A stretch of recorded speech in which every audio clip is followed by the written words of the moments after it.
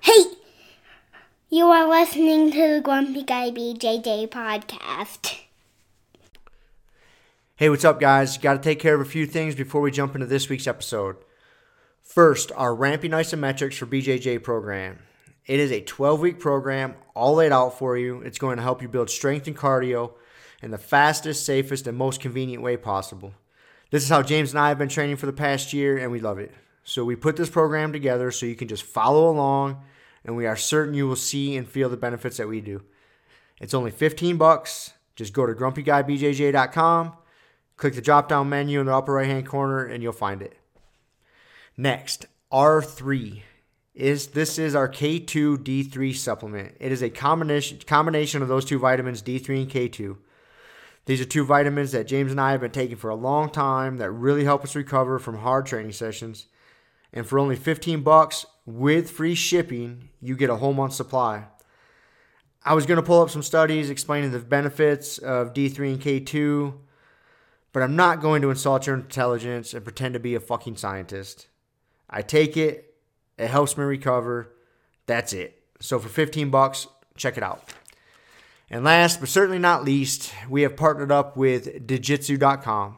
They have a ton of awesome BJJ instructionals, and they have hooked us up with a discount code for our listeners. It's Grumpy10. So what you got to do is you go to Digitsu.com, which is Digitsu.com. Find the instructionals you want, throw them in a shopping cart. In the little discount code box, you type in Grumpy10, which is just GRUMPY and the number 10, 10. That's it, no spaces. Boom, you get 10% off. You're up and running. They got a nice app you can download on your phone. That way you can take your instructionals right to the gym with you, watch the technique, drill it. It's a pretty sweet setup. So once again, Digitsu.com. Discount code Grumpy10, GRUMPY10. Simple as that. To find all this stuff I just got done talking about, go to our website, grumpyguybjj.com. Click the drop-down menu in the upper right-hand corner. There, you'll subscribe to our newsletter for podcast updates.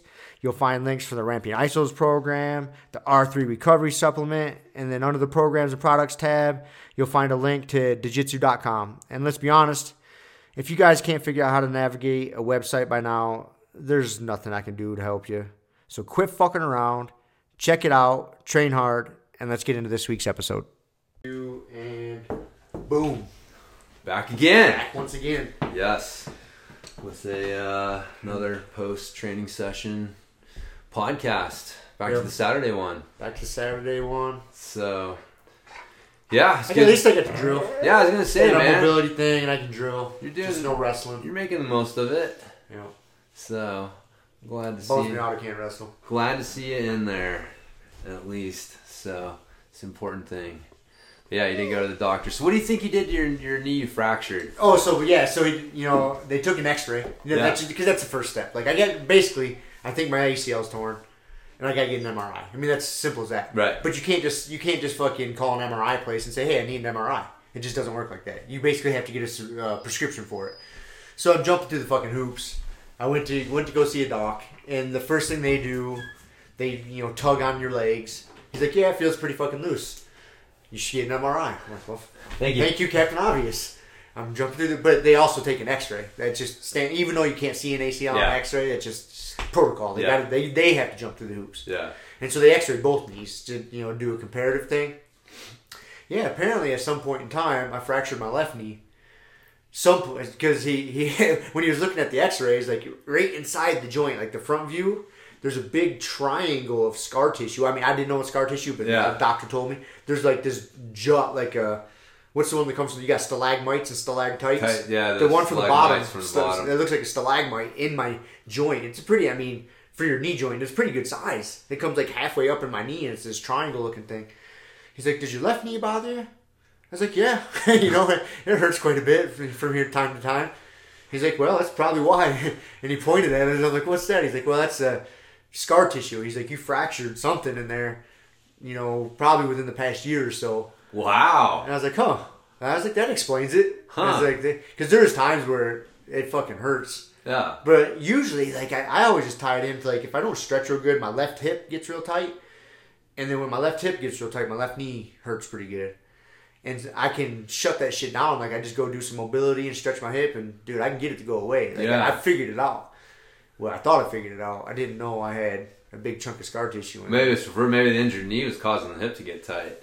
That could be. Which, you know, you know, whatever, chicken or egg. I don't know. But it's probably still a good strategy to keep it going. But yeah, that's fucking crazy. So do you think you have any idea what you did? Yeah, I cannot recall.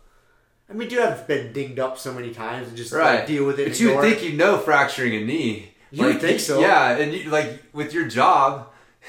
I don't know, man. I really can't recall. I've really thought about it, but now I'm mad that I know. Because ever since now that I know I got scar tissue in there, I'm like, man, my left knee hurts. Before I would just ignore it, but now I have a reason as to why it hurts. Yeah. But I can still ignore it. But he did say, he's like, well, if it keeps fucking with you, he's like, it's probably just going to get worse. You know, to the point to where like the joint doesn't function great. And at some point in time, you'd have to go in there and deal with the scar tissue, open you up and scrape it out, or whatever the case is. So that's on the horizon for me. Jeez, dude, you got the knees of a fucking running back, bro. Fuck, dude. So that's my life right now. Yeah, so now I'm just waiting for the paperwork to go through. I'm really hoping, man. Like originally, I was thinking putting the surgery off to the end of the year, but I can't mentally, man. I would snap. I just can't. So if everything goes good, like I'm waiting for the paperwork to go through. If it goes through this week, just like insurance bullshit, then I'll schedule the MRI, drive my fucking ass all the way to Denver, 4-hour drive to go get an MRI because it saves me $1,500. Yeah. And then if I need surgery, I'm gonna schedule that shit ASAP. Yeah, get that out of the way. Get it done, dude. Yeah. So, yeah, because if I can get it done now, man, I'm trying to be really optimistic. If I do need surgery, I'm going to set it up for, like, get it done, like, March 1st, March 15th, like, as soon as possible. I got to give my work just, you know, at least a couple weeks heads up, like, hey, guess what? I'm going to be off for the next 4 months. My boss is going to be like, what the fuck? But whatever. And I'll be off work for the next 4 months, won't be wrestling for a while. But at least I'll be back up and running, you know. Yeah. Not literally, but figuratively. Starts to come summertime, you know. Yeah, it's man. Like March, April, May, June. Yeah, so. Huh. I can't remember last time, because it's the same knee I had surgery on 3 years ago. A little over 3 years ago now. I can't remember how long it was before I started wrestling again. I think it was quite a fucking while. It seems like it was like 6 months after surgery, I was back to drilling with select partners that I trust. You know, not takedowns and shit, obviously. Right. But, man, and it seems like the time frame of like 9 months or something was where I was from the time of surgery to the time I started wrestling again. Sounds about right for an ACL. Seems about right. I can't remember exactly, but fuck that whole process, man. Super agitated. I have my moments, man. There's days I'm all right. I accept it. It is. There's days I'm just ready to fucking break. You know, and it's like, God damn it, man. Yeah. But there's nothing. I mean, it's a hand I'm dealt. I just got to deal with it. You know. Right. That's it. And then there's so many what ifs too. Like, well, what could I have done different to prevent this from fucking happening? Like, you know, why is it tore again on the same goddamn knee? Yeah. And honestly, man, like I'm thinking about it. I think we were talking about it last time. About a year ago at that tournament, that dude that had the lockdown on my leg and popped. Yeah. I think that probably partially tore it. Right. And I've just been kind of riding it out for the past year. It's been a little over a year. And because it popped pretty good then. And then it didn't happen for a while after that. But then ever since then, over this past year, it's been dislocating on me more and more frequently. Mm-hmm. And then until this past, couple weeks. Yeah. To where it was just like I was to the point where it was about once a week the thing was dislocating on me while we were training. You know, when my legs are fresh and my muscles are strong, it seems pretty solid. But as soon as especially my hamstring, once that gets tired and you get into the later rounds of the day, yeah, that fucker's it's popping out on me. It's almost a guarantee. Someone puts pressure on it the wrong way, or I post on it the wrong way, it fucking buckles. And I've ignored it. It happens quite a few times, and I just ignore it. I'm just like, ugh, I fucking just swallow it, gut out the pain. The pain goes away pretty fast. Yeah. But at first it hurts pretty bad, and then it's just like, okay, I'm good, and I'm back to wrestling. But it's been happening too frequently. Something's not right, whether it's completely torn or semi-torn. I don't know. But fuck, man. Yeah, huh. Well, We play a rough game. It is, man. Definitely is. So, wish you all the best with that. But like I said, I'm glad to see you in there. I think last time you just fucking disappeared. Did you come in much when you were hurt last time? I don't remember. I've been trying to play, like, because there's a lot of lessons I learned from last time. Mistakes I made, like the recovery process. You know, so I've been replaying everything. Yeah. You know, I almost wish I would have had like a journal. My ACL journal. My ACL journal, just so I could, learn from it. Yeah. And there's definitely things that are etched in my memory as far as like selecting a better therapist, physical therapist for my recovery. Yeah. That's a huge one. I do remember you're not I was fucking super happy. pissed, yeah, and I like the lady I'm gonna go to now, Jenna, our dry needling lady. Like, insurance doesn't cover her. She's not in the network. I don't care. I already set the money aside. I've talked to her like what a rehab program for post surgery would be. Yeah. And how much it would cost. And I've already set that money aside. So I already saved up, set that shit aside. Planning for worst case scenario. Like, all right, if I have to get surgery, she's doing all my recovery PT. I'll just pay her out of my pocket. Yeah. Fucking insurance. It's worth it. It's worth it to me. It's a good lesson, man. Yeah. Good lesson. So that's the hard thing, man. I mean, most people don't realize that your average physical therapist is not trained how to deal with like athletes. They are not. And that word, like, you're an athlete. If you do jiu-jitsu, you're an athlete. Like it's. No, I'm not a fucking pro athlete. Right. I'm a hobbyist. You're doing something athletic. I'm doing something athletic, Like, and that's why I need to be healthy. I mean, there's people that go through life that don't need that and want, but no, dude. Like, if I can't, it's not even in my lexicon of thinking. Like, I can't. There's no way my life is not gonna have jiu-jitsu in it. Yeah. So whatever I got to do to keep myself healthy to do it, that's it. It's as simple as that. Right. Yeah. Yeah, and that's good. Like, that's definitely finding a good therapist that you trust and knows how to deal with athletes is a huge. I was pretty stoked. I was worried going because I had to. Like, I just got to jump to the hoops to get an MRI. So this stupid doctor's appointment I had to go to last week was literally just to meet those requirements so I can get an MRI. And I was nervous going in that I was going to have to. I was already like forming an argument, or not an argument, but like stating my case as to why I needed an MRI. Because some doctors won't like prescribe it. Especially, I'm almost 40 years old. I'm just an average Joe. It's not like I'm a professional athlete or anything. You know what I mean? Like, and technically, you don't need an ACL. I mean, your hamstring. If your hamstrings give, that's why when your hamstring is tired shit goes out. Exactly. That's why. Exactly. Yeah. And so, I mean, I've even heard stories of people that are like get to be like 50 years old that insurance won't pay for an ACL surgery, or doctors are like, no, it's not worth it. And I'm like, fuck you. So I had already envisioned worst case scenario. Say, well, okay, what if this doctor says, no, you don't need MRI. We're not going to worry about fixing it. Like, I was envisioning him saying all this shit. Like, okay, I was like thinking I was a goddamn fucking lawyer going to go in and argue my case. Not even a hesitation, dude. He's like, lay down on the table. He asked me some questions. He took my good leg, quote unquote, my left leg, and was yanking around on it, get a feel to compare. Yeah. Then he went over to my right leg, was yanking, and he was getting after it too. I was impressed. I was like, oh, this guy's fucking. Because I hate it when people are all gingerly with you. Like, no, man, like, do your job, fucking figure it out. And he was yanking on my other leg pretty good too. He's like, yeah, feels pretty loose. Might be fucked up. He's like, I can't get a real good read. Your muscles protect it, which I've heard more than once. I've had my knees checked out. He's like, yeah, I think it's pretty loose, kind of fucked up. And you get an MRI to figure it out. I was like, thank you, doc. You know what I mean? It was that simple. There was no him and hawing about it. I was like, thank goodness, man. Because I was a little skeptical going in. Like, I know, you never know. You don't know. I remember your story when you were sick and you caught the doctor Googling your symptoms. You don't know what you're going to deal with. You don't know what you're going to deal with, man. I mean... So I was pretty stoked. Yeah. On that. So, I mean, like I say, I'm just got to play the hand I'm dealt. This is what's going on. It's a problem I got to deal with.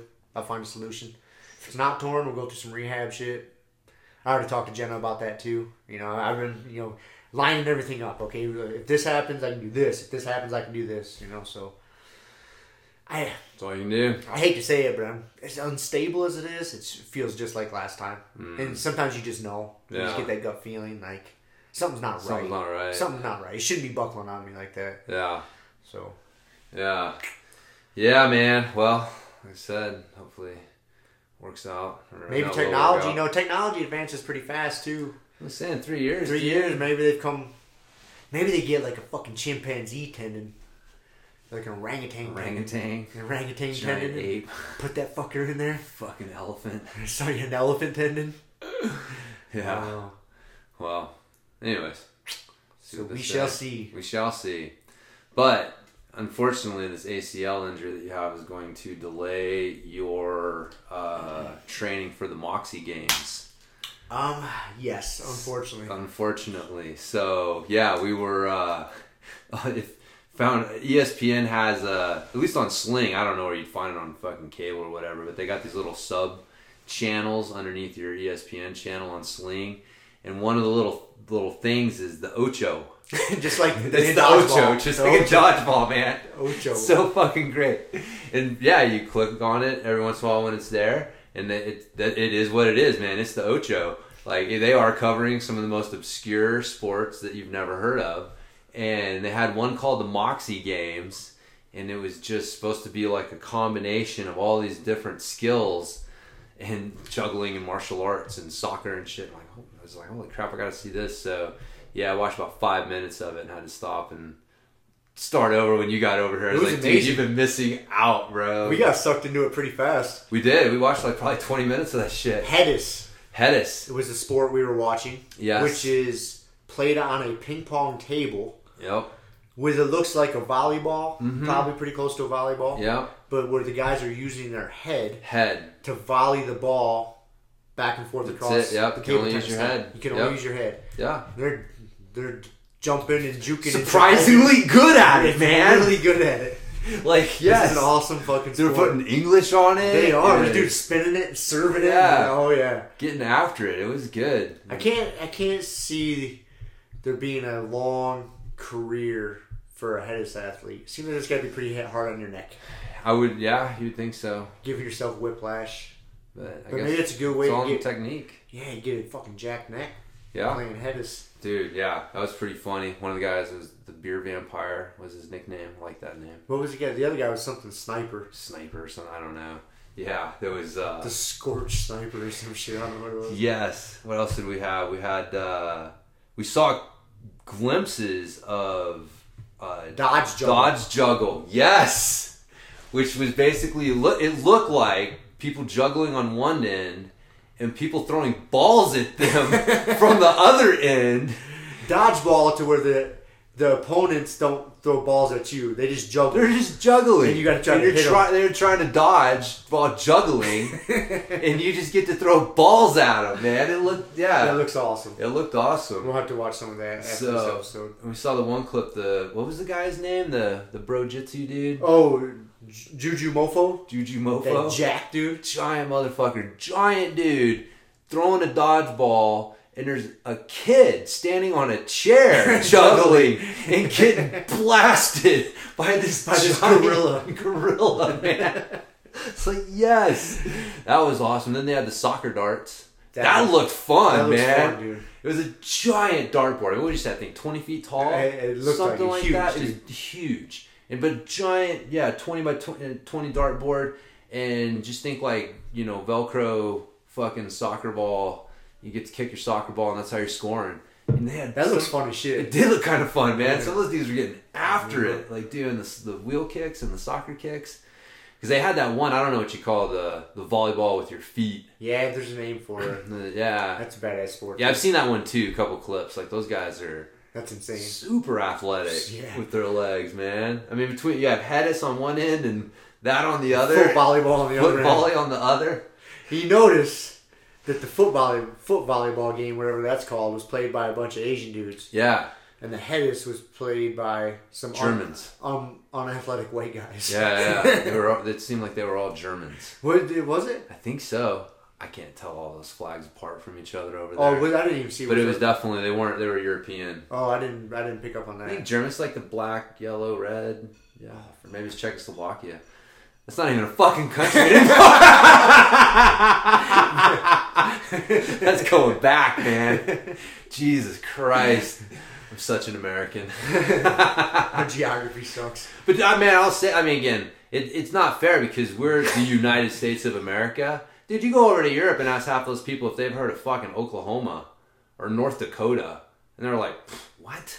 No, I've never heard of that place. And it's like, they're fucking bigger than like half the countries over here, right? Like, but so it's funny how we're all like, oh, the Americans don't know shit. And it's like, man, just because all you guys got to know is America, New York and LA, and you guys think you got it all figured out. And because we don't know every little fucking country and every little thing about them. So, fuck off. We were just smart enough. And just so everybody knows, James is sitting here with his MAGA hat on. That's right. He's got his Make America Great Again hat on. Build that wall.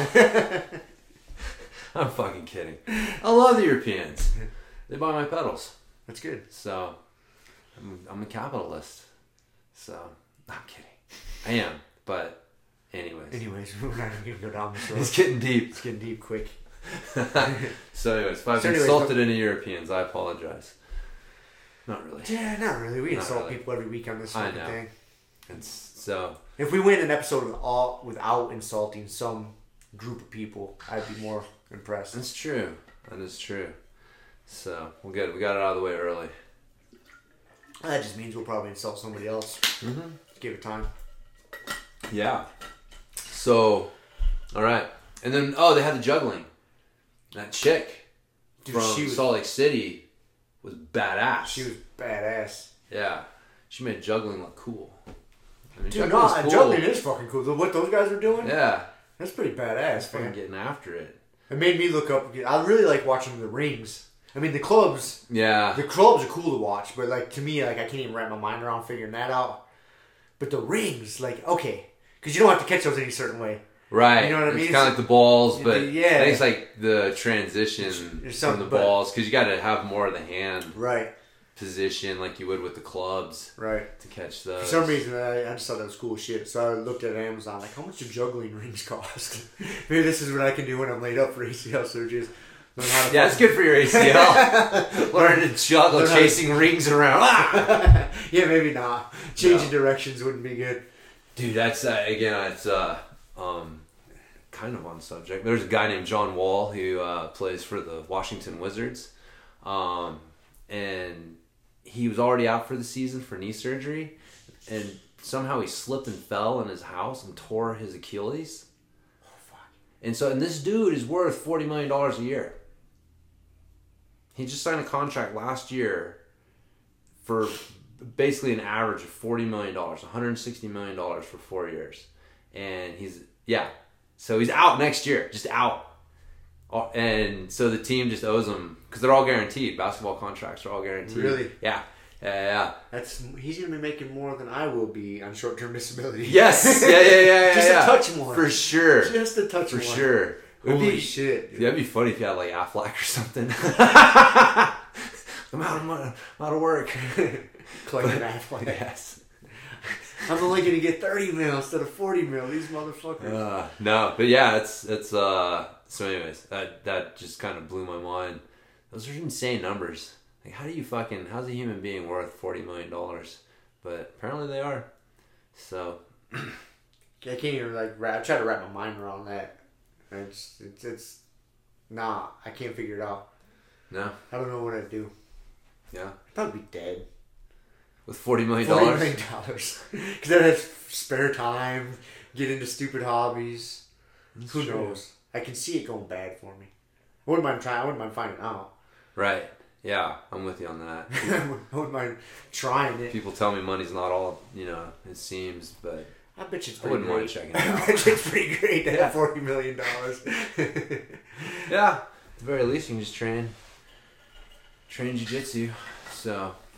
And then when you get fucked up, it's no big deal to pay to fix it. That's right. You get the best. Get the best. You just get like stem cell every week. Every week. Just shot right into your fucking eyeballs. Who cares? All of it. All just go fucking IV drip stem cells just on a weekly basis. It's part of your recovery routine. Dude, I wonder how much money you could drop on recovery. Dude, if you really were like... I think, man, I just heard the statistic the other day, and I can say that. I think it was LeBron James. Yeah, I'm pretty sure it was LeBron James they were talking about. That he spends, it was like $1.2 million a year in recovery. taking care of himself. Interesting. Yeah.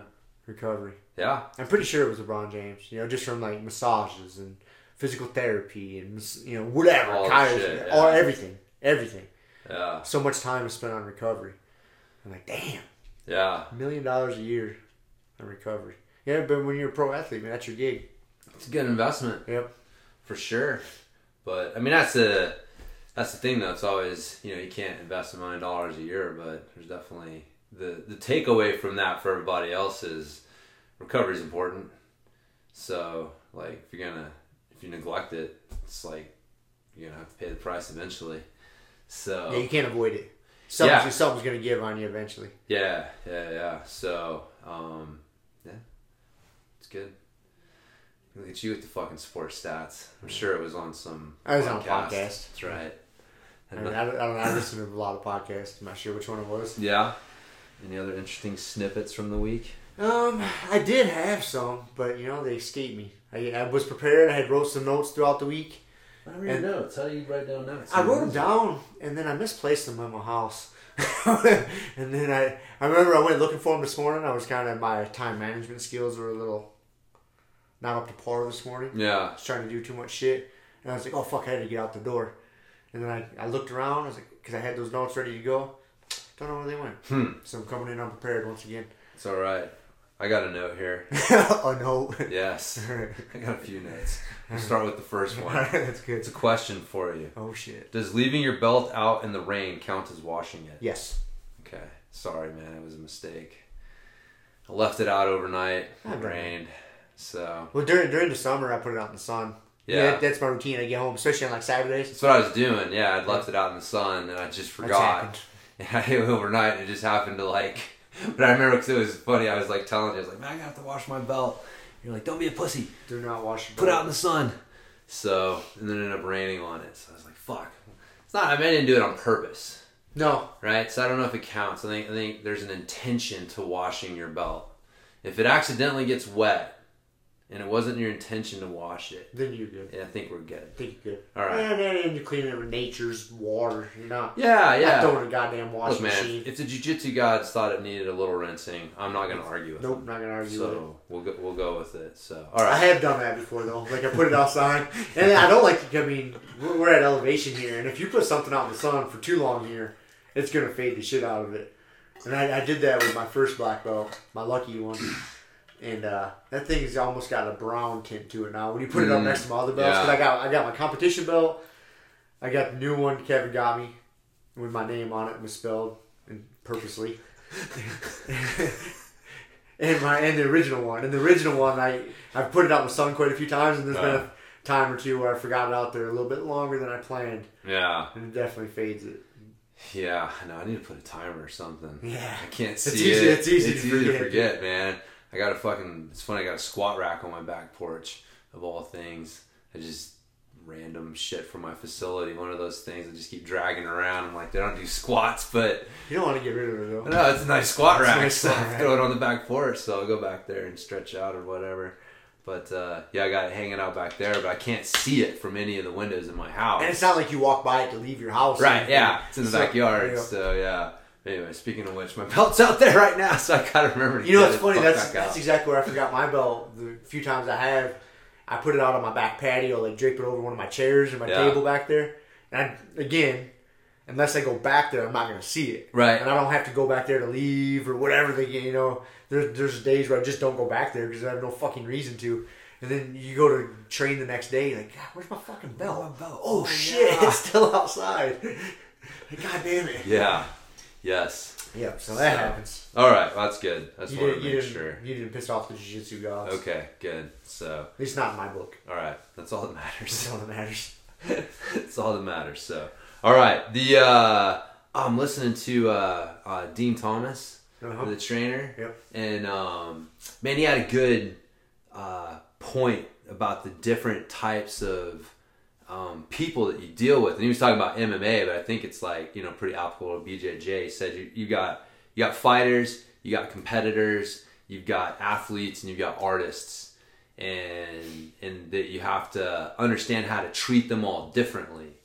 And his example was Amanda Nunes and how people thought that she's a fighter, And so they were treating her like that, and it's like she's not, you know, she's kind of more of like, you know, athlete type, and so you gotta let her push herself. She doesn't need you pushing her. Like, you set the goal and let her do it, and she'll fucking push herself harder than like you could ever push her yourself. But if you don't know how to coach these different personalities and these different things, and you treat everyone the same, you're gonna run into problems. And I was like, man, I thought that was pretty fucking good insight. That's good you brought that up, Ed, because I remember listening to that, and I was going to bring that up, you know, a month or so ago whenever he was on. Yeah. It's been a little bit. It's been a while. I'm getting back no, to it. I mean, it is a really good insight, and it's coming more. The only reason I didn't bring it up, because I actually wrote some notes down on that, because I really liked it. And I had thought about something in that vein before, but after listening to that, like, I sat down and wrote out the different types of people, but it's more beneficial from a coaching standpoint, but it can be beneficial from like an athlete standpoint, or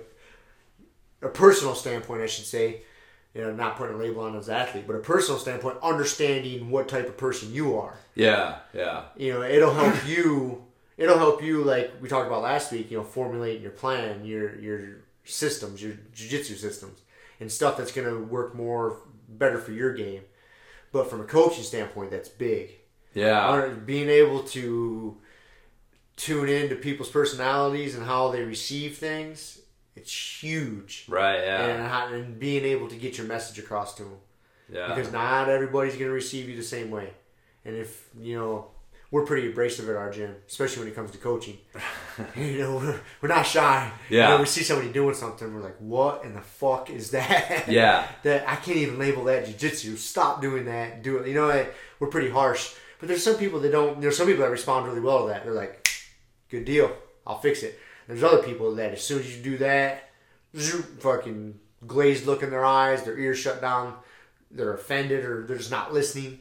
So I think it's really important to understand the type of person you're dealing with. Yeah. Just have some sort of, maybe not like that, but have some sort of like, because it can be something as like, you know, someone who you can, we've talked about before, like you can break it down as simply, some people need a kick in the ass and some people need a pat on the back. Exactly. You know, that simplifies it even more. Yeah. It can be just that simple there. Yeah. And I see that when I run those positional sparring classes, and I, you know, am hard on people, making you guys push hard and not taking breaks. And I see some people thrive in that. They're like, fuck yeah, this is good. And I see other people don't like that. Yeah, you can tell. Yeah. But I was impressed last week, or I did that on Wednesday night, I think it was. Yeah. And maybe it was Tuesday night. Yeah. Whatever. And I made the comment, because last time I did that, 2 weeks ago, we got towards the end of class. Like 3/4 of the way through, 3/4 of the people were like... You know, we started class with like 20 people. Yeah. Or whatever it was. And then we get down, you know, there's still 15 minutes left of training. And there's like 6 people on the mat. 8 people on the mat. And I was like, what in the fuck?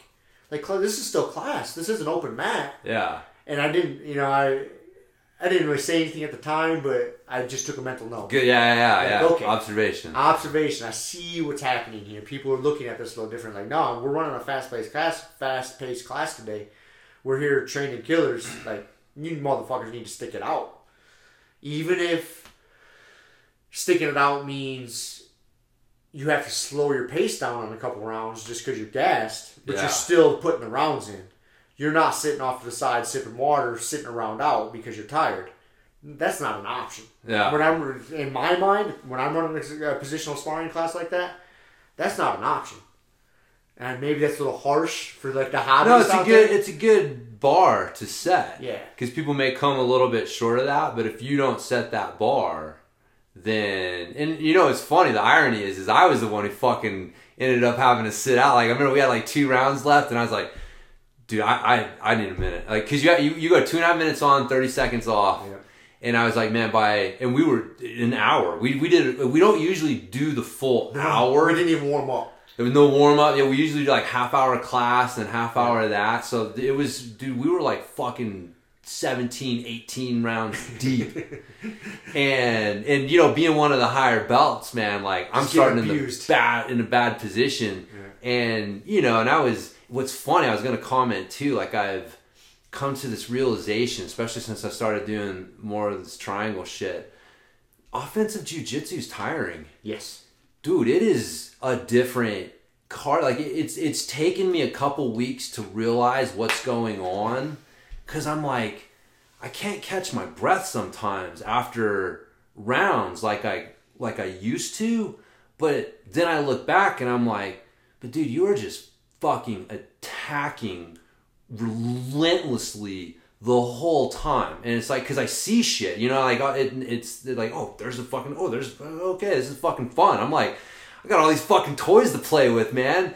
And so I'm just like pushing the action more. I'm trying to get on, and so I'm realizing like, oh, I'm playing a little bit different, like, you know, type of jiu-jitsu than what I normally do, which is kind of sit back, you know, let people do their thing and let them make a mistake and then capitalize on that and go from that. And it's a different energy. Different energy, man. Yeah, it is different energy for sure. Yeah. So, man, after like getting out of a bad position, man, because you're motivated. You're like, I have enough time to get out of this position and submit this motherfucker. Yep.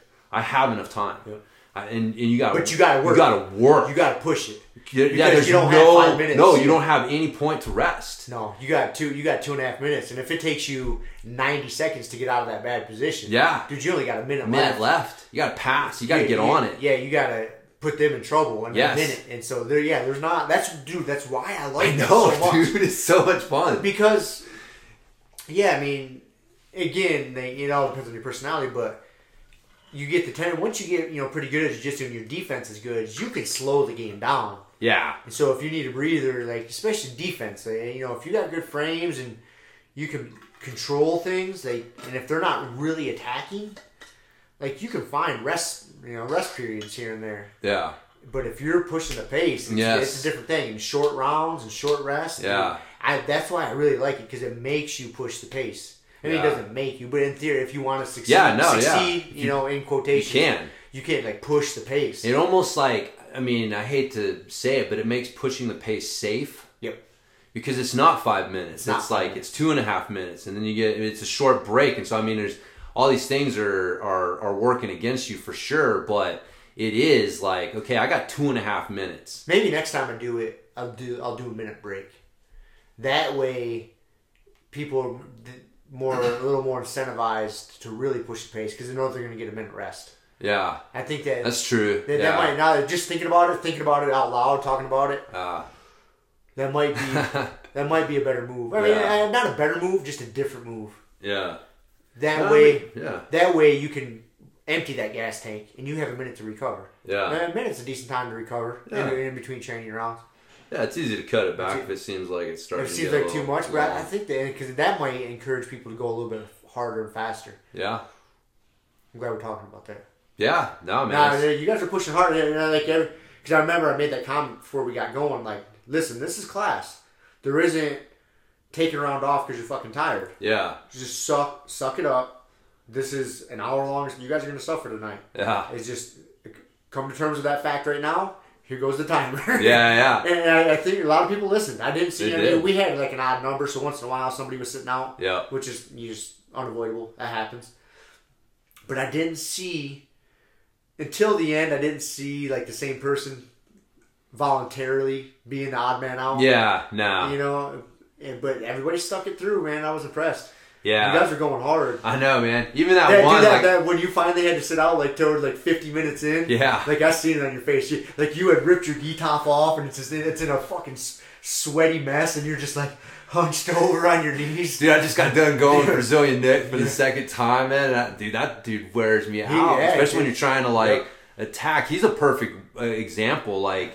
Because I'll get in positions with him where I'll relax a little bit, and it's like you can't. He'll make you pay. And I was just fucking going and pushing, and we were done, and I was like, man, I'm trying to fucking catch my breath. Oh, dude, you're like your face is beat red. You were trying to catch your breath. You were sweating your gis on there. You're like, I don't see you get so tired to take your gi off on a regular basis. No, man. And I was like, oh, James is fucking suffering here. Yeah. Like, he's a little hot. Yeah. I was like, maybe you should take a round off. Yeah, I took like a minute off when we finished out that round. But even then, though, it was like, I don't want to take this round off. No. Like that, I was fucking pissed at myself that I even needed to take that extra minute to catch my breath. But it was like, get the fuck back in there and go. But yeah, it's good. I mean, but if you hadn't said that, I think a lot more people would quit. Because I haven't made that announcement, so to speak. Again, I run those positional sparring classes quite a bit when I come in. I know. And I've seen people quit quite a bit. Usually by the end, there's a skeleton crew compared to what had started. And that shit annoys me, man. I know there's people in there that are just hobbyists and doing it for fun. But we're in there sharpening, and we're fucking in there training killers. In my eyes, I want a team of fucking monsters. I don't want a team of people. Oh, it's really hot. I need to take a round off. Oh, I'm really tired. My muscles are cramping. Fuck you. That's not how this works. Yeah. This is a tough ass fucking activity, sport, martial art, whatever. Like, grind this shit out. Like, you're gonna be so much happier with yourself when you go home that night. Yeah. Knowing that you were suffering that bad and you just kept going. I physically, mentally, everything. I get short fused when I see people quitting. So after I saw that, and I was like, okay, there ain't no quitting tonight. I think, I will say, because the thing was, man, is I was doing the assessment again. Maybe I did bitch out, but I don't think you bitched out. But that's what I'm not getting at. But no, I don't think so. Well, I guess my thing is there's a difference between needing a mental break and needing a real physical break. Yeah. And if you if you really need a physical break, man, you can fucking hurt. You don't want to push yourself to the point of getting hurt. Right. And it's also where you can't, if you're that exhausted, you can't protect yourself the same. So there is something, but the thing is and that's probably the big message David Goggins is always trying to hammer in people's head. Dude, when you think you're you need to quit, you're really only 40% of the way there. You can go a lot. You can more. go so much harder, and it's and that's why I was sitting there. I was trying to assess. I'm dude, am I being a little bitch? And I was I can't catch my breath, and I could see that you could see that because I know you're the first person to give someone shit if you sense they're bitching out, and I remember you always that's the most sensitive thing Rob's ever said is oh, you're training hard, man, it's okay, or something like that. I can see it. I mean, I've been in physical activities a good majority of my life, and so many years in jiu-jitsu, and you can tell when someone legitimately needs a break. Yeah, you can see the signs. I'm used to it, and you can see when someone's just being a pussy. Yeah, and you can, and I could see I could see all the signs. I'm no, James probably earned a break. And you can see, even new people, inexperienced people, sorry, you can tell. Right. Yeah, you can tell to where there's sometimes I'll see a new guy to where maybe just looking at him I can physically he probably doesn't need a break, but I can see he hasn't made himself that tired in a long fucking time. Yes. And he's not sure how to deal with it. He's in such deep waters now. He doesn't know how to deal with it. He doesn't know that he's going to be all right. He needs to take a round. Yes. Off. He needs to figure out he's going to be okay. And almost realize oh, I was okay. Yeah, I was okay. Yeah. This hurt I was experiencing. Yeah. It wasn't that bad. Yeah. Yes, I was hot. Yes, I was out of breath. Yes, I was sweating, and my opponent was dripping sweat into my eye and my ear. It was sucked, but I was actually okay. Yeah. And that's a lesson you have to learn. Yep. But you don't learn that lesson if you quit too goddamn soon. Yeah. Or I think there's people. A lot of it, man, has to do the tone in our gym. That's the tone that we set, man. We train fucking hard. We don't take rounds off. If you're describing training at Grand Valley, that's how I would describe it. And that's the tone that we fucking set. And I think that it's good, because if you don't set that bar, like I said, people may not hit it, man. I think that's the other thing, like you said, man, you gotta, not everybody's gonna push it that hard, but if you don't set that standard hurdle, that standard in the first place, the fucking cliche, shoot for the stars and we're hitting the moon kind of shit, and it's dude, if you don't tell them in the first place you're not supposed to quit ever, they won't push past that point trying to achieve that goal, even if they never get to that point. Because we all know that, realistically, dude, everyone has to take breaks. Right. We say this, but it's Rolly, when last time he was here, he was saying, at least when he was here, that he was rolling 5 rounds max. Because he just knew that physically anything past that, and he was really starting to like dig a hole, and it just wasn't as good for his jiu-jitsu. And so at that point in time, for whatever reason, it's like even he had a limit. But I think especially with new people, man, it's, you know, one of the things we talk about is that unfreedom. Like you need that unfreedom to figure out, like, to earn your freedom. And it's like, so at first, like, guess what? Don't quit. Like, don't take a round off. Nope. Yeah. And so that's what helps you fucking learn when you really do need a round off or not. But yeah, man, I think those classes are so much fun. God, because over an hour, we literally did close to 20 rounds, right? We did 10 rounds back and 10 rounds side control. And so having to escape, you know, both of those positions at least like 8 or 9 times, just over and over and over again, and then figure out, and what we were talking about last time, like, dude, that's where the systems come in. Yep. And that's why I was like, I got 2.5 minutes to work my system. I'm gonna fucking sweep this dude. I'm gonna pass, boom, boom, boom.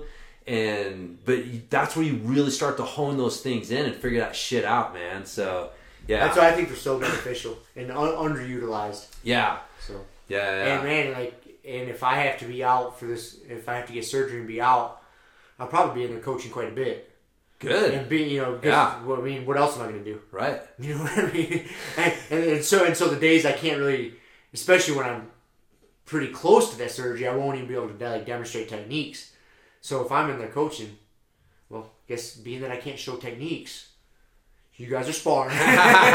You know, and then I can, you know, coach and, you know, give advice from there. Yeah. So yeah, man, it's good too. Also, I mean, because it gives you a chance to survey the room and see, because you do that a lot too. You'll end the class with, all right, I saw this mistake. I'm seeing a lot of this. Yep. And so, and you've actually, the last couple classes you've taught have been inspired pretty much directly from watching people doing those things. Like, all right, I saw everybody abandon the collar grip when you guys were in mount. Like, fuck this shit. Like, you know, here's what you do. Yep. Fix it. And let's do some stuff. Or yeah, I do that for, you know, a selfish reason. A lot of those, I mean, yeah, I do those positional sparring rounds like that, classes like that, for numerous reasons. But that's a big one from a coaching standpoint, because it gives me a chance just to see that position over and over and over again with everybody. Yeah. And see the tendencies.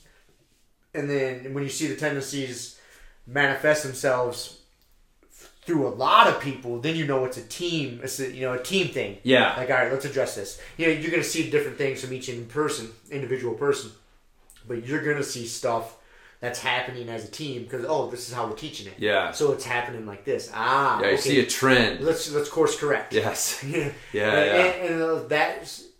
that helps you fix mistakes you made as a coach.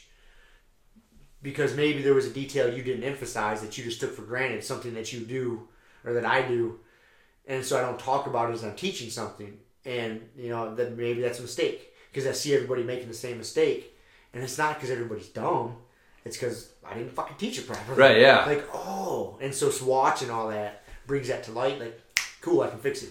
Yeah. And that's huge, really beneficial. Yeah, man. No, I think we've raved about those things the last couple. But there's so much good things that come from it. You know, you can talk about those for days. Yeah.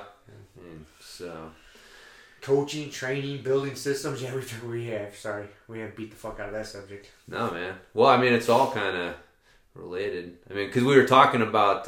It's funny. I was like, how the hell did we get on this subject? And we were talking about personalities. Oh, yeah. Which is and just that you have to kind of understand who you're dealing with and what it's really like what's their motivation, you know. And I like he's, you know, like the fighter. I mean, that makes sense. That's just someone who I just like to fight. Like, I just like to fucking scrap, and this is just my ability to fucking scrap and not get in trouble. And there's just those fucking people. A lot of people like that. If they weren't doing this, they'd be fucking fighting somewhere doing something. They just like to fight. Yeah. And then like the competitor is just, they like to compete. Like, it wouldn't matter what it is. It's like, you know, driving to the fucking, beat you there. It's like everything's a fucking competition for them. They just love to compete. And again, that's not everybody, right? Like, I don't necessarily like love to compete. You know, I'm not like, oh dude, when's the next it's what was it? The athlete, which is because part of this came up because he was talking about who was it? The fucking guy that I think he retired, and Joe was talking about the last time he'd interviewed him. He was saying like, I'm not a fighter, I'm an athlete. I'm just good at this shit. And Rumble Johnson. Rumble Johnson, yeah. He's retired since, right? Yep. Yeah. And that was what kind of got the conversation going, was because Joe's like, what do you mean you're not a fighter? Like, you're one of the scariest motherfuckers in the division. Like, you smash the shit out of people. And he's like, no, man, I'm just an athlete, man. I just happen to be good at this. Yeah, my athletic skills line up with this sport. And so, like, that's why I find myself here. I'm not particularly, this isn't necessarily my thing. I'm just good at it. And people enjoy doing things they're good at, but... And there's a payday. Right. And he was making some money off it. Right. But then eventually he was just like, it's not fun anymore. Yeah. It's just not the same motivation as someone who just loves to compete or who, is a fighter. And then the artist was interesting. I didn't quite, fully wrap my mind around, the artist designation and just someone who likes to create I think that... Because we all probably have a little of all. A little of everything. Yeah. And we just, gonna have, more tendencies towards one or the other. To where I think the artist one, that's not gonna be like a subgroup or like a group that you're gonna be full in and be a jiu-jitsu guy. Like I think that's kind of the way I saw the artist designation. Like, when you get to a jiu-jitsu guy, you're going to have your fighter, you're going to have your competitor, and what was the athlete. Yeah. And I think those three are really big. And you're going to have little pieces of each. But then that artist is kind of like a subgroup that everybody's going to have a little bit of, but some people are going to have more of it. Yeah. I don't think you're going to fall completely into that. Because it's a pretty athletic thing we're doing. Yeah. Yeah. Does that make sense? That's kind of how I because to be an it. artist, you kind of have to have... And again, some of the examples they were using was John Jones and Mighty Mouse Johnson. They get in there and it's like, you can't really coach what they're doing. They're seeing how to piece things together in ways that no one else really has. And they're going out there and they're creating art. They're doing things that people have never really seen or thought of before, and it's almost part of the joy of it for them. They just have fun doing new shit, and so whereas some people are like, man, I got my fucking, this is my shit. Ronda Rousey was not an artist. No. She was a fucking bulldog fighter / competitor. That was her deal.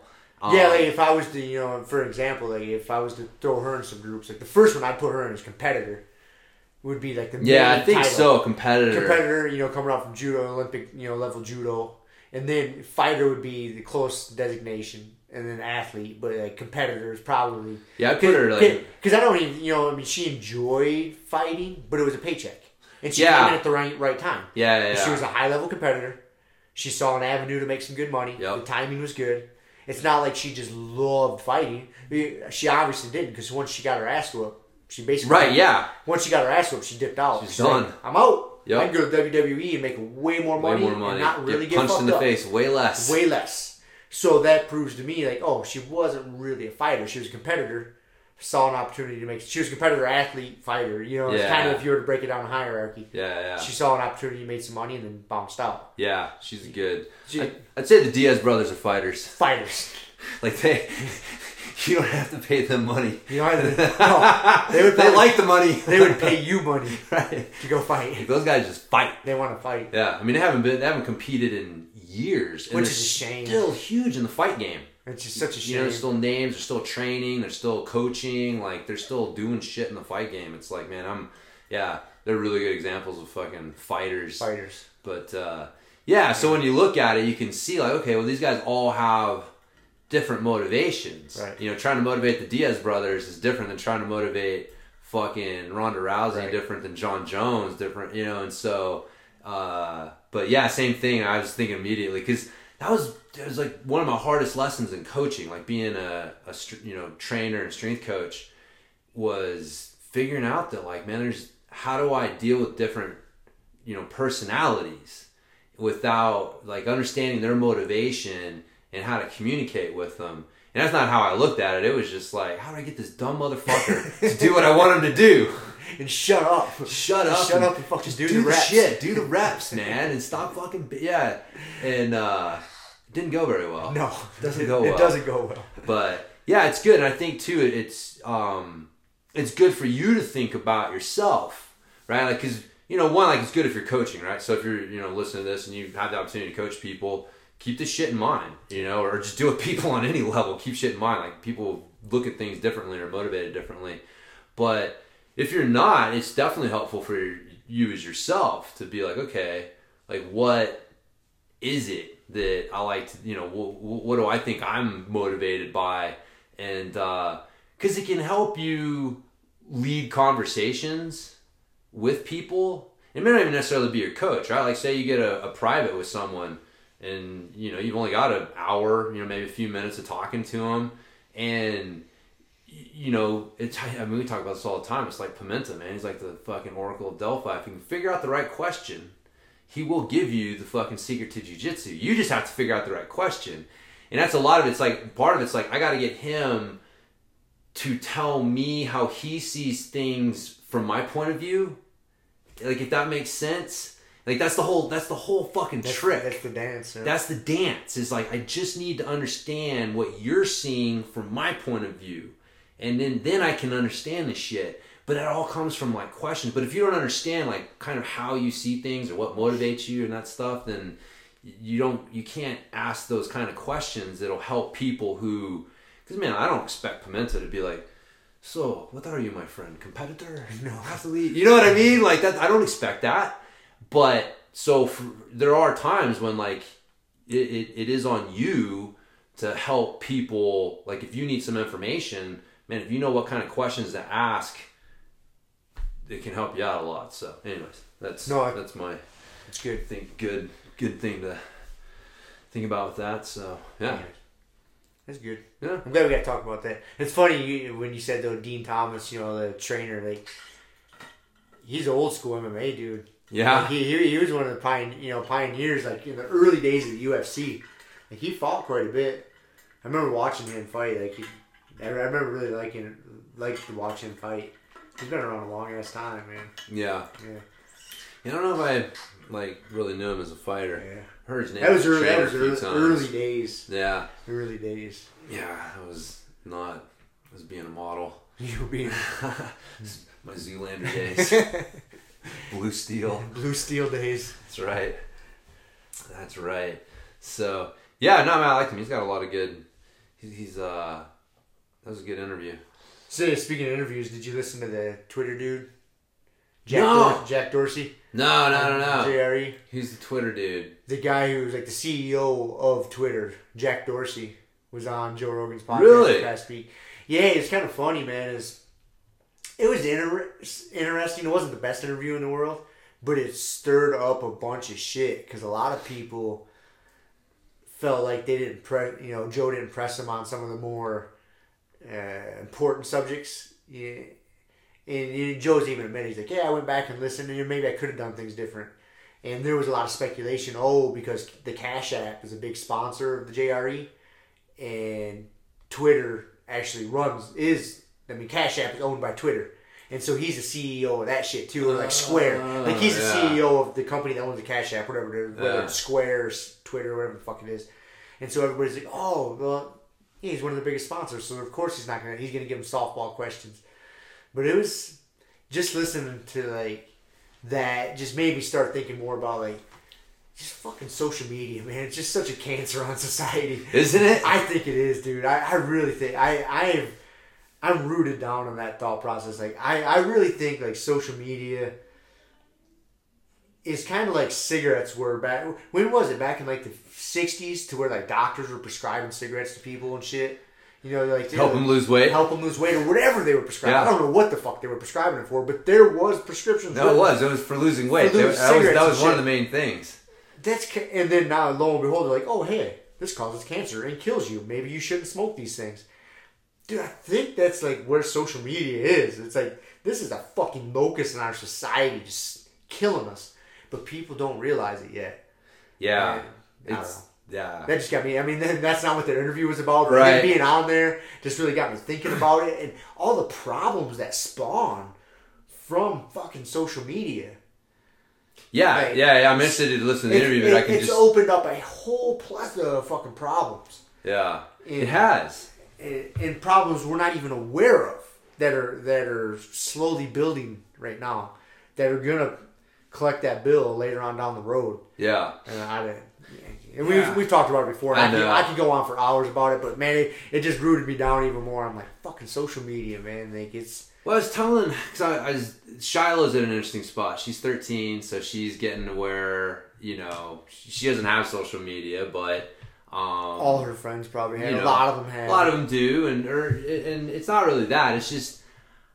I'm not going to be a hypocrite. It's Right. like a smoker telling his kid not to smoke. It's Right. like, man, I abuse social media. I have issues with it, and I struggle with it from time to time, and I try to be open with her about that. But, you know, she's getting to a point, because she's, you know, being a really good artist, she's got a website, and we're working on getting her a blog going, and, you know, Instagram would be a prime place for her to share her art. I mean, that's, you know, a good spot for that, and for her to also find and be able to follow people that also share art and things that can help inspire her. And so to promote her own art and to also connect with other artists and things like that. But I was like, see, this is the thing, is like, see, you have a purpose for using social media. You know, you're going there looking for specific things, and you are promoting something. And that's so different than how most people approach social media. They don't have any purpose. They're just, this is fun. And so they get on there, and then it's just like, you get sucked into stupid arguments. You get sucked into posting shit thinking that it matters. It's ridiculous. And I that is the biggest thing, is because it is, like, for me, I mean, I've talked about, like, the Angles 90 is a perfect example. Like, I love that training tool. I probably never would have come across it if it wasn't for Instagram. And I don't know how else I really would have found it. And so, so that's, and there's other things that I've come across that way. So, like, I like to go to Facebook and social media and see, and Instagram stuff, and I want to see one of the things I mainly look at is the advertisements. Because that's what I want to see. Like, I want to buy shit that'll help me, or I have, like, jujitsu shit that all, you know, people, and so I'm looking for something to inspire me to get my fucking training going, but there's a reason to fucking use it. And it's when I find when I don't have a reason, like, or my reason, the worst reason of all, is to go to check your fucking likes. God damn it, dude. I feel so dirty. So unhealthy. So dirty when I realized that's the only reason I fucking logged on here. I just wanted to see if somebody liked my post. It's like, you whore. You dirty whore. But that's a hard thing to resist. It's been programmed in. It's been programmed in, dude. Looking for that acceptance, and that's what people, you know, a lot of people don't understand either. Is, man, all these social media companies, these big tech companies, they hire fucking insanely smart engineers to come up with shit to get you addicted to this shit, and that's what you're up against. Yeah, you know, some average meathead like myself, I'm supposed to be, like, resisting the urges that some egghead fucking engineer came up with to get me addicted to it, like, and not just one, hundreds of them. right. At each and they're all company. trying to outdo each other. They're all trying to outdo each other to get you addicted more to it. Yeah. And it's a losing battle. Yep. You know what I mean? It's like slapping hands with Pimenta and jumping on, like, you know you're getting fucked up. Yeah. You know what I mean? But at least there's benefit from that. Like, the social media, like, you're going against, you know, the Pimenta, so to speak, of that world, and there's no upside to it. Yeah. Like, they're trying to get you hooked to that thing, to spend more time on it. Yeah. It's such a slippery slope, man. It is, man. That's why, I mean, I know I'm a mentally weak motherfucker when it comes to that shit. That's why I get rid of it, dude. And sometimes it'll come up and catch you. And you're like, whoa, wait a second. What, you know, and then I start thinking, okay, What is the best armbar escape in the world? Don't get armbar. Don't get an armbar. What's the best triangle escape in the world? Don't get stuck in a fucking triangle. That's the way I see social media. Like, guess what? If I don't have it, I'm not getting fucking sucked into it. So do that shit. I'm done with it. Like, it just, because it's such a slippery slope, and it's just, for me, like, I don't fucking need it.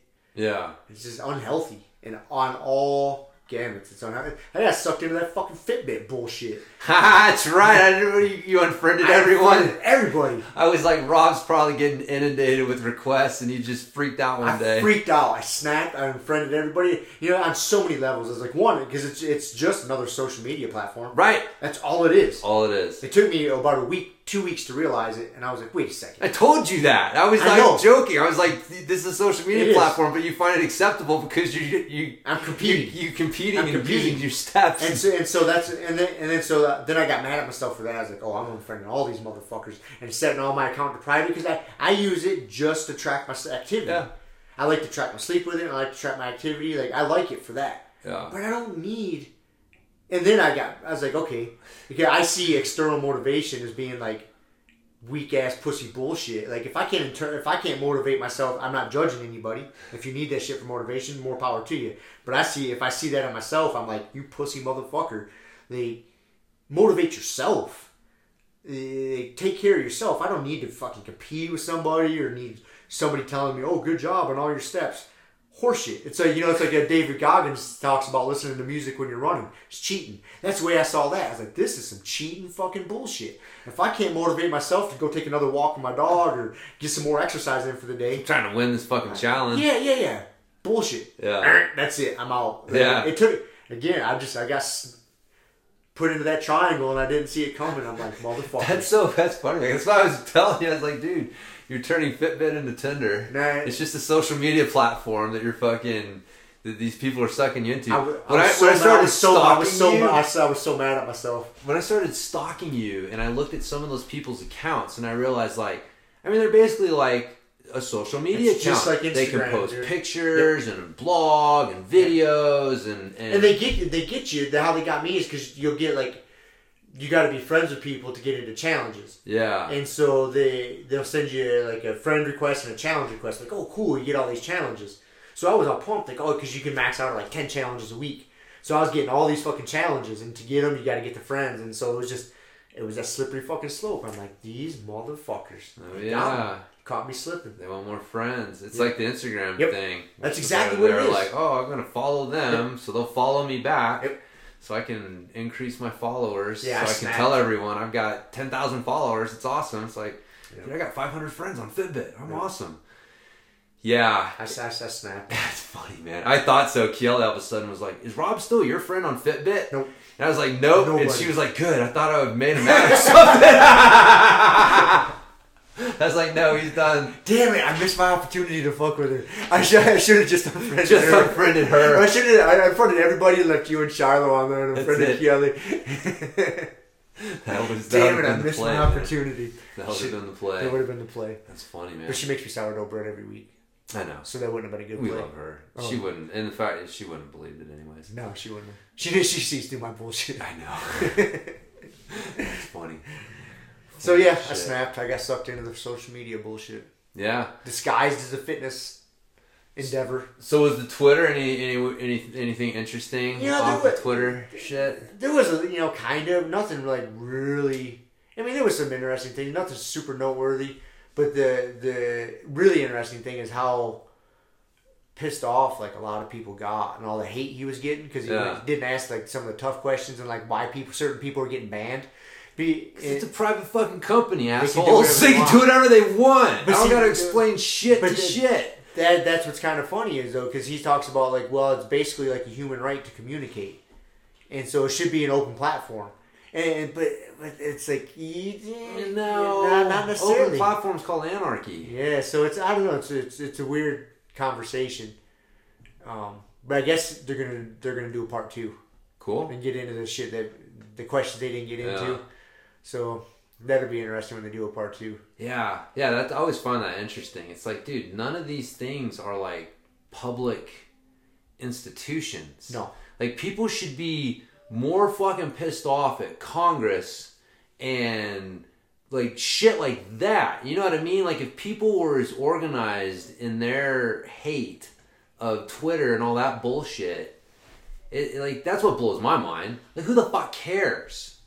Like, you know, this is part of this little puppet show that, like, you know, I definitely don't believe in the Illuminati, but I do believe that there's like the way that power works, whether consciously or unconsciously, throughout time, is to distract people from what's really going on. That's how power works. Because if people really paid attention, then, you know, like I said, I've said before, I think the president's one of those things. People get all distracted. They hate Donald Trump. Hate that motherfucker. That's the best thing that ever happened for the fucking, for a lot of people. Because now they're not paying attention again to like the assholes who are the real problem, which are the fucking congressmen who can get reelected for lifetime, and it's so fucking like, but it's the president. And it's the bait and switch. Yep. They're just dangling that carrot over here. He is. They're paying attention. He's on Twitter making ridiculous posts and all kinds of shit. Yes. And totally distracting you from what's going on in the background. 100%.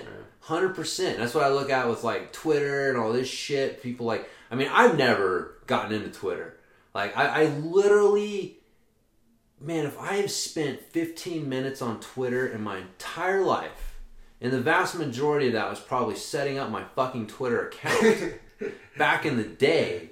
Like, I still remember when Twitter started, because I remember one of the people that I followed in the fitness industry was real big on it, and he was like, dude, this is going to be the next big thing. I just remember like, what the fuck, Twitter? What? 180 characters? Get the fuck out of here, you know? And lo and behold, here it is. And it's like, I've never spent any time on it. I've never interacted with it. So it's like this whole other, it's weird, you know? It's like this thing that everyone talks about. It's like I don't know, have you spent any time on it? Like, not as much as I did Facebook or Instagram. Okay, so we're kind of in the same boat. Kind of the same boat. I mean, I spent a little bit of time on it, but it was, by the time I started kind of getting into it, it was just like, God damn, another outlet, another social media platform. Like, I can kind of see what Facebook and Instagram is, and I think to really get balls deep in Twitter, it's a little bit of a mental shift. It's used a little different. It's different. And I was just like, dude, by then I was already kind of checking out on social media. I'm like, dude, I'm out. Like, I'm spending too much time on this other shit. Like, I can't. To me, I don't understand. Get into another one. Yeah, and it's like, it seems so, like, my personality doesn't understand it. Because again, I said, the first time I heard it, I'm like, I don't fucking understand this. I kind of understand Facebook, kind of understand Instagram. I don't get the whole the short shit, and then how fast it goes. It's like you if you're gonna be on Twitter, you gotta be on Twitter. Yeah. Like all the time. It's like an alternate universe for you that you live in almost 24/7. And like, that's the thing to me that really just fucking blows my mind, is to think about how many people, I mean, even like Joe Rogan's one of them. He fucking talks about Twitter. Got way more experience than I do. And I'm just like, man, I can't wrap my mind around like how you have that fucking, like that thing in your brain just hanging over your brain all the time. Like Twitter, I posted something, what is somebody doing on Twitter? It's like fucking crazy. But yeah, how distracting is that from what really matters? Right.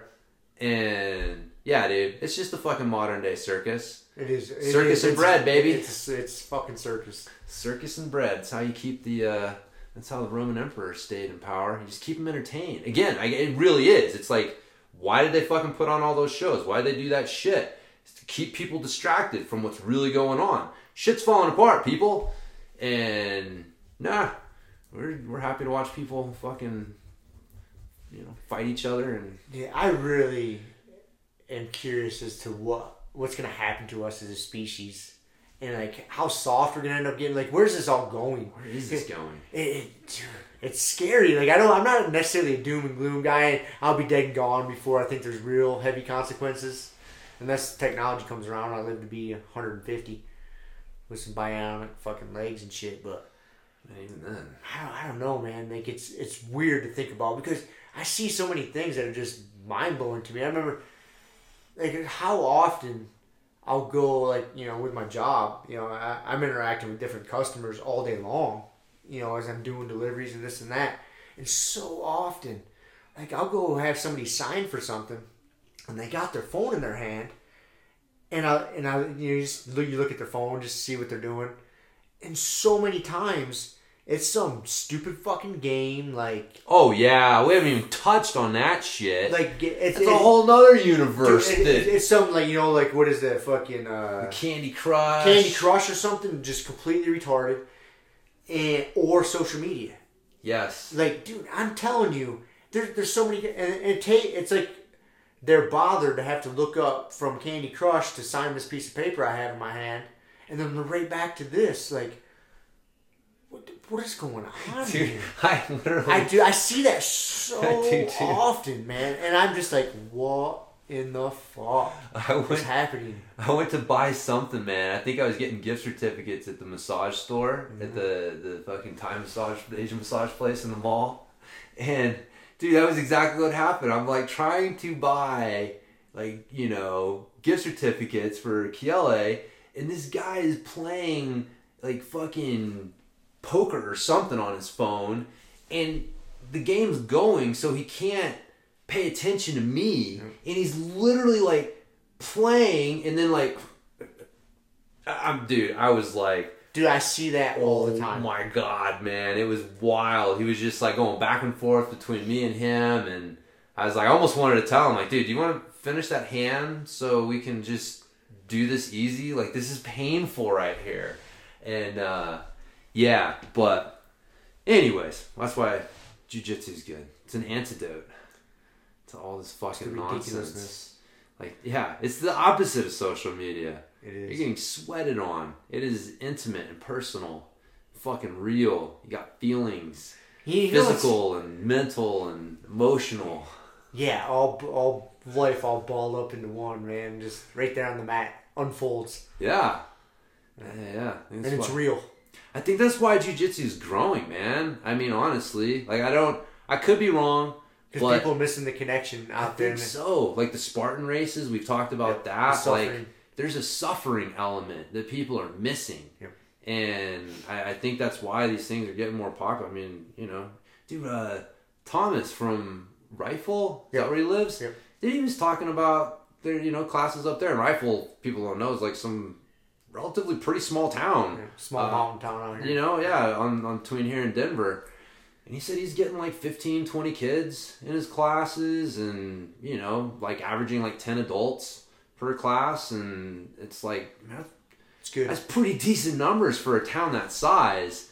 And that just says something about like jiu-jitsu and like how popular it's getting and how much benefit people got to be getting from it. I mean, because that's why it gets popular, man. People do it and they like it and they get their friends into it. And the friend, we've talked about that many times, the friends you develop through it. Yeah. It really becomes like your little family, your little tribe. Yeah. That's probably one of the biggest benefits you'll get from it. Yeah. Yeah. Was it Brian, the new purple belt guy that's been coming in and training, the bigger dude? The big dude? Yeah. Mm-hmm. He was, I guess he ran a CrossFit gym. He owned a CrossFit gym for 6 years. And so it was funny, dude, because he had heard me mention something. I forget how it got brought up, but it said something about having owned a fitness facility for a few years. So he's like, oh, I heard you owned a CrossFit. And I was like, well, I wasn't a CrossFit, but I owned a like small training facility, blah, blah, blah. And he's like, oh, I did too. And it was funny. It was like one of those things, like, unless you run one of those things, like, you just don't know. And we looked at each other, and I was like, you're not doing it anymore? And he's like, nope. And I was like, yeah, me neither. And it's like the job that you love, man, but it is a tough, it's something different. It's something different, man. It's not what you think it would be. Yeah, I mean, there's people who can do it well, people who are really successful with it, but I can tell you from experience, I've been in the fitness industry for a long, long, long time, and there's a saying in it, and it's so true. The fitness industry is one of the easiest industries to start working in, and one of the hardest ones to actually make a living in. And it's hard, man. It's hard. And one of the things that makes it hard, I always found, was because like people are so focused on themselves. It's me. Like, why are they coming in there to train? It's me. I want to lose weight. I want to look better. I want to feel better. I want to get the guy. I want to get the girl. Whatever it is, me. You're going to help me. I'm paying you money to help me. And there's never really, like, CrossFit kind of started to get this, and I think that's why CrossFit is good, but there was never that, like, you know, eventually if you're going to get good at jiu-jitsu, you can't just be there for you. Like, you got to realize, like, no, I'm here for my teammates too, because if they're not getting better, then I'm not getting better. Like, if they can't trust me, then they're not going to roll with me. Like, there's this forced camaraderie that you have to develop. It's very natural. It's very tribal, and we're actually, like, I think, wired for it, which is why people fall into it. But you just don't get that in a lot of fitness training places. And, you know, we tried hard to foster it, trying to do things, you know, and it's just so hard to get people to do shit together outside of the gym. And they don't all train at the same time, right? Because that's the other thing. It's like, if everyone was there training at the same time in a fitness place, it would suck. If everyone shows up to train at our place, we're like, fuck yeah! Like, dude, so many good training partners here. And it's just such a different mentality that you have. And again, I'm not, you know, totally knocking it. There's good, it helps a lot of people and there's good shit, but it's just so different. Like the mindset of the place, the people running the place, the other people there, it's different, and it changes your mindset, I think, too. Like, you have to become more sensitive to, like, your tribe. Because, yeah, you can't just walk in there and pay your fucking $50 an hour for your trainer and be an asshole and leave. It doesn't work that way. So, yeah, I think that's, it's awesome, man. It's such a fucking better thing, I think. It's hard, man, because the fitness industry is a service industry, and I know jiu-jitsu is a little bit, but it's you're learning a self-defense thing. So again, it's like there's an element of, like, I am the teacher, you are the student. You know, I am helping teach you something extremely valuable that's going to help you in practical situations and ways. It's like, man, I ain't the attitude when you're going in to train. It's like, motherfucker, you're just trying to help me lose weight. You're trying to help me get fit. So me. But anyways, it's a different industry, man. Different industry. That's why I like the jiu-jitsu crowd so much better. It's a good crowd. It is. By and large. I mean, I've said it a million times. It's like, if there was a party, I had to go to a party and I didn't know anyone at that party, and you gave me my choice of, like, what kind of people do you want to be there? Jiu-jitsu people all day long. All day long. All day long. I'll be able to make friends in a fucking heartbeat. Yep. You walk in, there's just a bunch of fitness people. It's like, ooh, I don't know, dude. Let's be some prude motherfuckers. Like, there's a lot of other sports. I know I bag on mountain biking, but same thing. There's a little bit of a selfish attitude that you're able to develop because you don't have the forced camaraderie, the forced proximity that you do with jiu-jitsu that I think makes it more real. So that's definitely real. Yeah.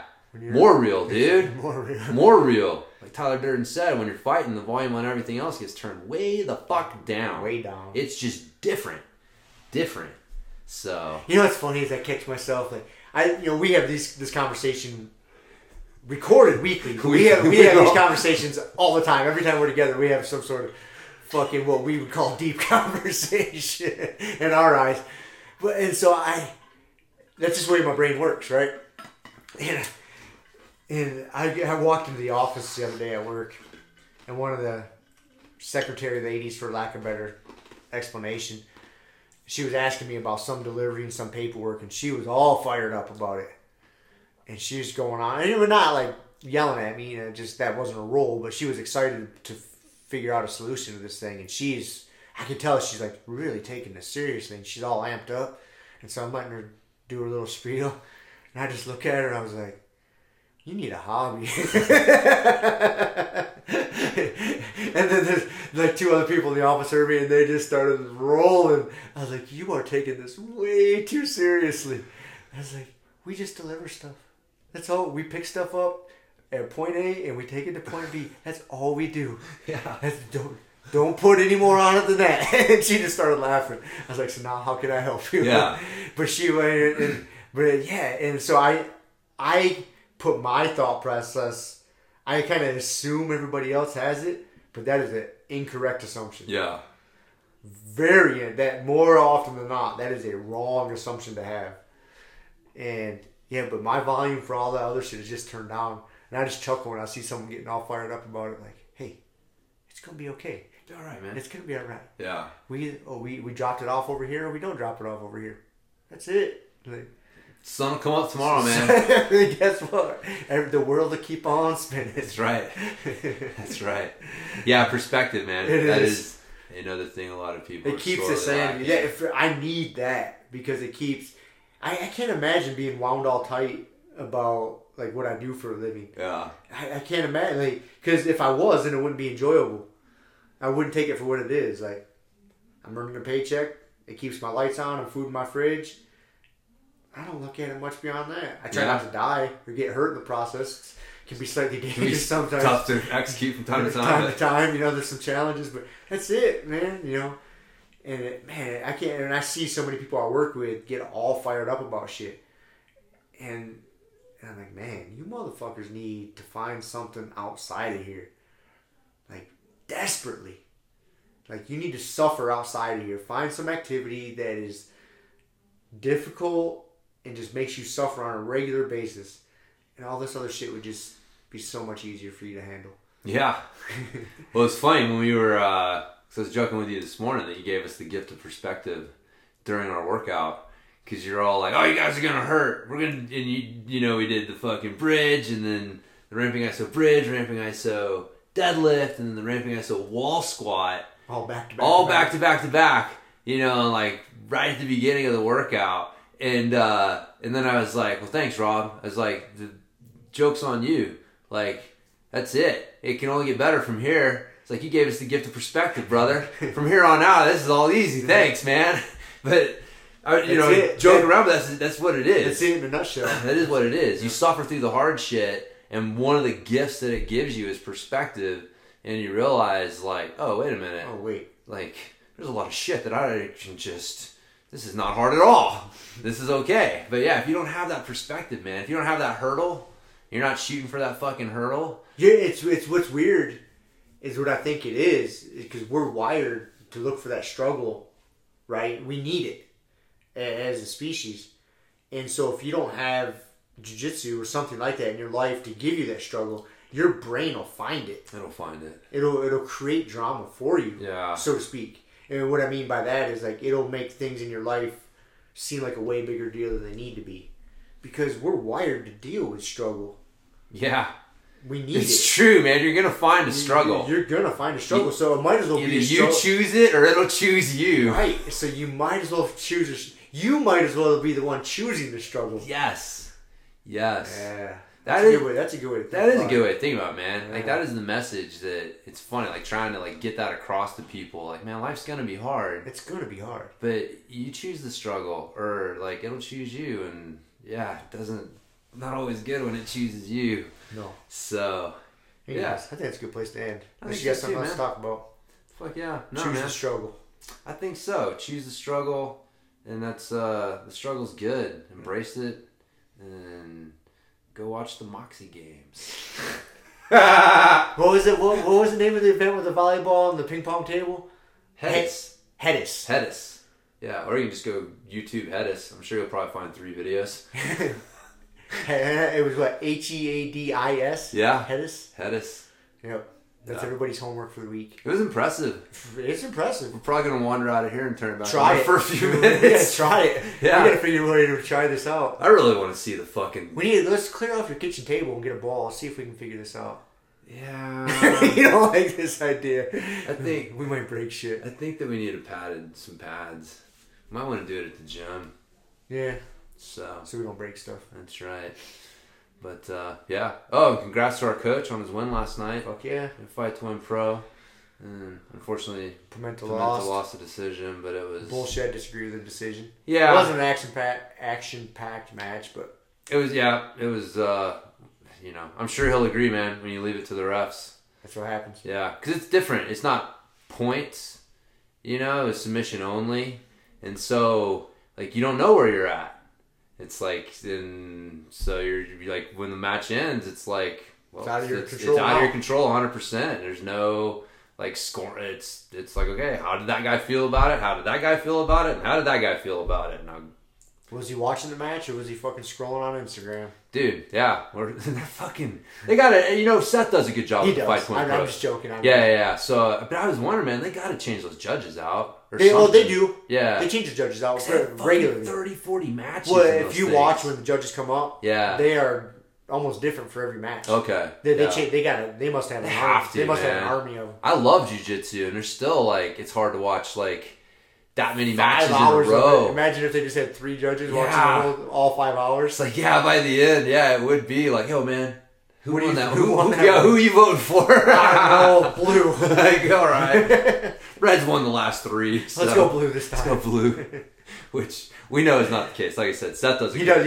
He does a great job. Yeah, love that dude, what he's done for jiu-jitsu. So, but, we have to, because, we're smart asses. We got to be smart asses about it for him. So it was unfair. Yeah, it was. Anyways, it was interesting watching him. I'm just so used to watching him smash the fuck out of everyone. So used to getting smashed. You knew the dude. What was the guy's name? Philip Miller. Yeah, I mean, you even said beforehand. You're like, dude, he's good. And I don't know, but it was funny. You pointed out, like, when you moved here, the jiu-jitsu scene was so small, and you've been in it for so long. That, like... Yeah, I mean, I might not know a lot of these guys personally, but I've seen the circles. In the circle, yeah. Like, when I moved to Colorado, there was nobody here on this side of the mountains. Over in Denver, there was 3 schools. Mauricio Zingano School, Mal Easton School, and David Ruiz's school. And each one of those guys only had 1 school. And they were the only... to the best of my knowledge, they were the only 3 black belts in Colorado. I mean, there could have been a couple others, but... not ones that own schools. Yeah. And I trained at all of them until finally Mauricio took me under his wing and was like, hey, why don't you come train with me whenever you come to town? So that's how that relationship developed. But yeah, I'd go to Denver. This trip to Denver, I'd be like, I'll train at David Ruiz's school. It was a good group of guys, dude. Mal Easton School, the same thing, man. Like, they were all of them were super nice to me. But it's a small community, man. Yeah. That's cool though, man. Like, I don't know. Sometimes I forget. It's a different perspective when you go to those tournaments. And the same thing was when I was training back in Michigan. Jiu-Jitsu is a small community. You start going. I was traveling all over the Midwest to tournaments. I mean, I was go to Ohio, Indiana, Michigan, Chicago, Illinois, up in Chicago, like all within. I always had like a 5-hour radius, 5-hour drive. You get much more than that. Shit's get more involved, but you get a 4 or 5 hour drive. You can go to a lot of tournaments. And it's small. You would see a lot of the same guys, man. You just start to know each other. Right. Dude, black belts were few and far between back then. Very few. Now, I remember, I'm pretty sure, I'd say almost 100% sure, when I first started training jiu-jitsu, there wasn't a jiu-jitsu black belt in Michigan. Now, there was the highest ranked guy. My coach was purple belt, and there might have been like a guy a brown belt. Yeah. And we were affiliated, with Kaiki Jiu-Jitsu, and so we had a black belt that would come in once in a while, but there wasn't a black belt in Michigan. Yeah. And then I think the first black belt that popped up was in Ohio. He was a solo black belt. Huh. So dude, that's how small the community. Like, it's funny, different states, dude. Like, that's just. I mean, like I said, I don't know the guy personally, but I know he's been around a long time. Yeah. Dude, I knew he was legit. And, so. He was, man. I mean, he freaking stalled out Pimenta enough to get a win out of it. But yeah, Pimenta was having trouble getting past his guard. I think if Kevin would have like slapped Pimenta in the face before the match and got him all fired up. We needed beast mode Pimenta. We needed not conservative. Angry. Yeah, we needed an angry Pimenta. We didn't see an angry Pimenta. No, but anyways, choose a struggle. That's choose a lesson. Struggle. That's a lesson from today. That's right, man. I like that one. Cool. All right, brother. Okay, call it a wrap. Call it a wrap. See you motherfuckers later. See ya. Thank you for listening to the Grumpy Guy BJJ podcast. Thank you all for listening. You can find us on Podbean, Apple Podcasts, Spotify, and wherever else you listen to podcasts. Please make sure to subscribe and leave us a review. It really does help and will allow us to keep putting out episodes. If you have any questions, comments, or ideas, hit us up at grumpyguybjj@gmail.com. Also, go to our website, grumpyguybjj.com, and get signed up for podcast updates and get our free BJJ Improvement Starter Kit. That's it for now, so get on the mat, train hard, and talk to you all next week. breath, a hermit now. Boom, doggy stool, foggy cool, got a froggy outside Molly dude. Melancholy Daisy Duke, hanging by the lace of their shoes. No trace of the tools, shaped in your face, fuck the rules. Snooze, you lose. One eye always open, at times two, no clue, but soon a brief monsoon might give you a view to choose. Stay tuned, include, won't conclude. To the end is near, beware there's consequences, but what you